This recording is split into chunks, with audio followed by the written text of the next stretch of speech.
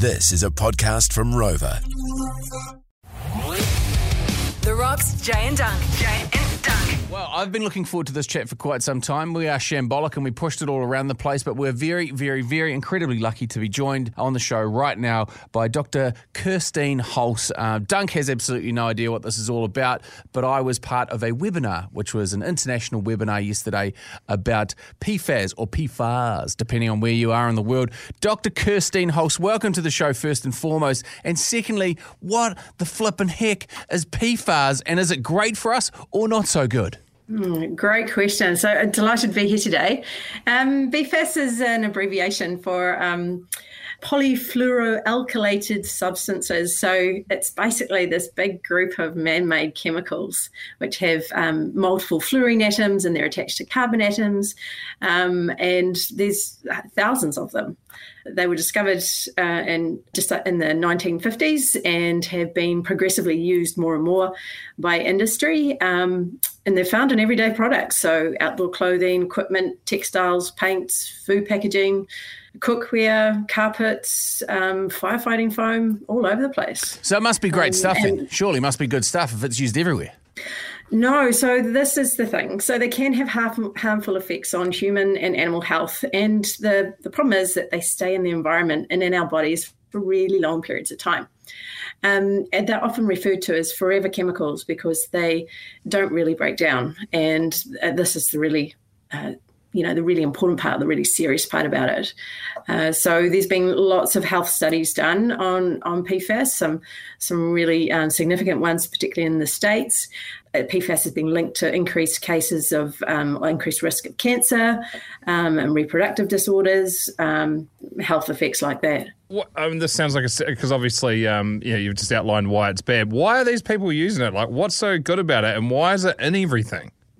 So it gets put in products because of a couple of things. One, it's that non-stick. It's that water repellency, that stain resistance that often consumers are looking for, or else businesses are looking to put into their products. So that's why it's on your Gore-Tex jackets. It's the Teflon in your fry pan, and it's that stain-resistant Scotch Guard that's on your couches or on any of your other textiles as well. So that's really some of the properties that it's got that makes it so, I guess, useful in a product, but not necessarily useful long term from a perspective that it's harmful to our health and it's harmful to the environment, and it just hangs around for a long period of time. We have it, like you said, in our carpets, and that's where a lot of our kids are picking it up because I'd say predominantly within all of our schools and our early childhood centres, this is something that you would want to have on the floor because kids are grubby and they make a mess and it needs to be cleaned up nice and easy.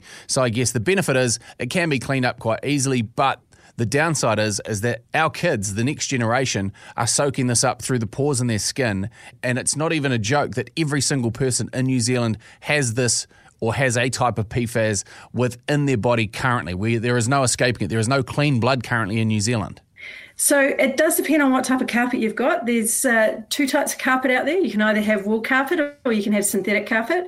So wool is one of these miracle fibers, fabulous fiber. It's got all of these properties that are inherent to it that it doesn't actually need the chemicals added to it to get the stain repellency or the stain resistance or being naturally flame retardant and those sort of things where you normally add chemicals to get those properties if you're using a synthetic plastic-based carpet. So it does depend on what your choice is in terms of what's on your floor.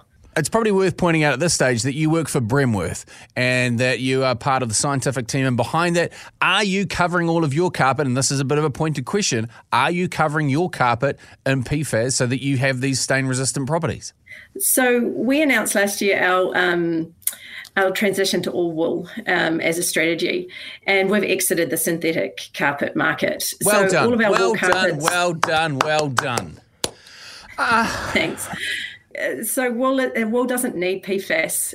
It doesn't need those additives because it's actually got these properties naturally occurring. So that's what makes it such a great fibre to work with, because it's just got all these these really wonderful things that makes it so versatile and innovative as a fibre. If PFAS is that bad for you, is this one of those moments that when we look back on, it'll be like when people figured out that potentially doctors being like, yo, jam a pack of cigarettes in your mouth, it's mean for your health. And then eventually, once the studies came out, everyone's like, oh, Jesus, what were we doing? Because if it takes, like 100,000 years to break down this stuff, surely it's a nightmare to dump as well. Oh, no, this is the best part about it, is it doesn't last for thousands of years. To separate the molecules, you could separate them using lightning. So that's one of the facts that I picked up from the webinar, is that lightning can be what basically disbonds these chemicals to one another. So great news, if we all get struck by lightning and survive it, there is a high chance that we might have been able to rattle them loose. So will it be one of those moments when you look back and you go, what were we up to? Oh my gosh, this stuff's been horrific for everyone for 30, 40 years. It's definitely one of the chemicals that we don't want to have within our ecosystem. It's one of those ones, if we can stop using it, we should be stopping using it. The health effects are clear, the science is out there. There's so many of these different types of chemicals. It's tempting to go from one to the other in terms of like a shorter chain version of it, and potentially a little bit better, but we don't really know that it is better. What we know is that the family of PFAS chemicals is harmful to our health. The science is really, really clear. So if we can remove it from our products, we are going to be in a much better place. I've got friends that are firefighters, and I think that everybody knows a firefighter because they are the heroes. They are what we look up to as kids, and we count on them in every sort of aspect of our life to save us if we get into trouble. One of the shocking things that I learnt was that the fire retardant foam that they use, and in particular the clothing that they wear, the safety clothing that they wear, is often heavily laden in this as well. So if you are in that industry, chances are more than likely that you'll have a higher level of sort of, I guess, contamination through PFAS than anybody else in any other profession. Is there any other profession that cops it harder than the firefighters, the heroes of society? So I guess there's different ways you can get exposed to it, and it will depend on what you're doing and where you're working, and what your role is. But definitely we see it in those areas where we need to have that fire retardant, or you need it to be waterproof. You definitely see it in quite a few different industries. So the firefighters have definitely. There's a lot of awareness and a lot of knowledge now around those effects, and I understand that there's also some options that are coming out to market now for them that are PFAS free. So it's great that we're actually now getting some of those options available to people so that they can make informed choices, and I think that's the really important thing. The science is clear, and let's have some options to actually avoid it. Okay, so it sounds like horrible stuff. I think we've definitely outlined that. What's the way forward? Who's been the whistleblower on this? Like, why are people still using it? Like, how are big companies getting away with it? How are they not being forced into using better options? And whose job is it to force the hand? So there's about 4 key ways that you get change with something like this. The first one is around regulation, right? So that's where you can set limits and rules around what sort of chemicals can be used. And when you think of how many different types of variations of the chemical, there's thousands of them. You don't want to just be banning 1 or 2. You want to actually think about banning that class of different chemicals. So regulation's 1.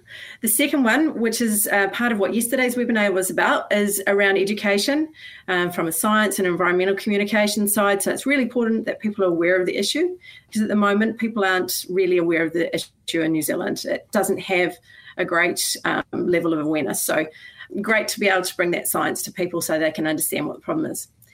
The next 2 pathways are also really important, and this is about where manufacturers and businesses come in, and they can make choices to either sunset or remove these chemicals in their operations. They can center their decisions on product that's, where they're doing the right thing. And then the fourth thing is actually consumers. Consumers can actually drive organizations to make those great decisions, especially if they know what to look for and if they've got options to actually make great choices. So it's about making sure that we can have all 4 of those things happening, I think, so that we can get some traction on this kind of subject. And there is no shortage of big businesses that have picked this up. McDonald's in particular, internationally, from a global standpoint, were one of the first people to, when they found out this was the case, to move away from any products that have got in it. And I know nationally, Zespri, which is one of our biggest exporters of fruit, they've gone hammer and tongs after being made aware of the fact that there was initially some PFAS in the products that they were exporting with, are looking at, if they haven't already, at completely sunsetting it, like you said, and getting it all out of their export business. So, I mean, we don't have any manufacturers of PFAS in New Zealand, do we? We don't have any of the big chemical plants that make it, which then end up being flushed into the waterways. There was a film made called Dark Waters, which basically covered the lawyer by the name of Rob Bilott, who went and sued DuPont, the big manufacturer. It's a great film. We'll put the link into this chat that we're having as well so that you can check it out and get a greater understanding. We don't have the same problems as America, but we still have it everywhere. When you said at the beginning, it's not only in us, but in our animals. What sort of animals would you find these forever chemicals in? Are they land-based? Are they marine-based? So it all depends on how it's actually got to them. So there's a study that's recently come out that's just shown that there's actually PFAS in dolphins. Dolphins are an indicator species in terms of, from what's happening from an environmental perspective. You could also find it in animals that were drinking contaminated water, and that's what they've found in the States. And as you move things through the ecosystem, that's where you start to get it flowing through your system. One animal eats another animal, eats another animal. That's how you start to get it. It also depends what you've actually done with the product. So if you've put any, say, reject product or end-of-life product into a landfill, or if it's been composted somewhere and then you've grown something over the top of that, depending on which type of PFAS it is, it may have gone into the plants or it may have gone into the animals. So there's a lot of work that's been done around looking at all of that and where it's where you can find it. And there's studies coming out all the time which show more and more about the extent of the problem, if you like.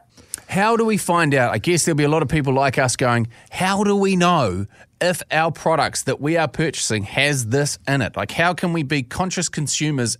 Is there a database or an index or because, I don't know, is there some on my phone? Is there some in this pen? Is there some on this microphone, on my computer? Like, once you hear that it's everywhere, you almost go, it's unnerving. Naked ass, where do I go next? So I think the first thing is to ask the question, right? If you ask the question of your retailers, is there PFAS in this product?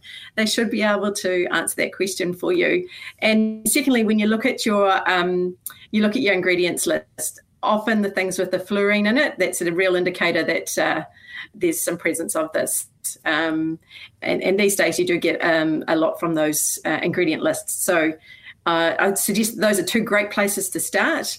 There's a lot of information available on the internet as well. There's some fabulous work being done out of the Green Science Policy Institute. Dr. Arlene Bloom talked yesterday on the webinar, and her team have done a fabulous amount of work around making sure that this information is available to people. So there's definitely information out there, and if you ask the question, you should be happy with the answer before you buy the product, right? Well, surely with a country that is what we number around about, 12 sheep per person, we are not short of wool. Is the problem that we send it all away and we're not using it enough here, or do we need to use more of it in everyday sort of consumable stuff? Like, surely we must be returning back to a wool-based sort of... We've got curtains that can be wool. The panels that are in the studio are made out of a percentage of... Is it strong wool? We've got carpet, we've got cushions, there's space for it everywhere. So over the years, many industries have drifted into synthetic solutions and moved away from the natural alternatives that have been part of their history. So this is about how do we actually bring people back to fall in love with these natural products or natural fibres like wool, because it's just so versatile. There's just so much we can do with it, and we just don't need to add chemicals in the same way to get those same properties. So we're certainly seeing a resurgence in terms of people being more interested in wool and looking for wool product, and that's a really great trend that we hope to see continue, not just for carpet but for other products as well. If you want to check out the trailer to the film that I was speaking about and the entire chat that we've had with Dr. Kirstine Hulse, just text PFAS to 3520. We'll bounce you back the link. Doctor, thank you so much for your time, and thank you so much for all the work that you and the team are doing to try and remedy the situation. You are planting trees, the shade of which you will never sit beneath. Jeez, Jay. It's been great to be here. Thanks very much. Bloody hell, mate. Gandhi. The Rocks, Jay and Dunc.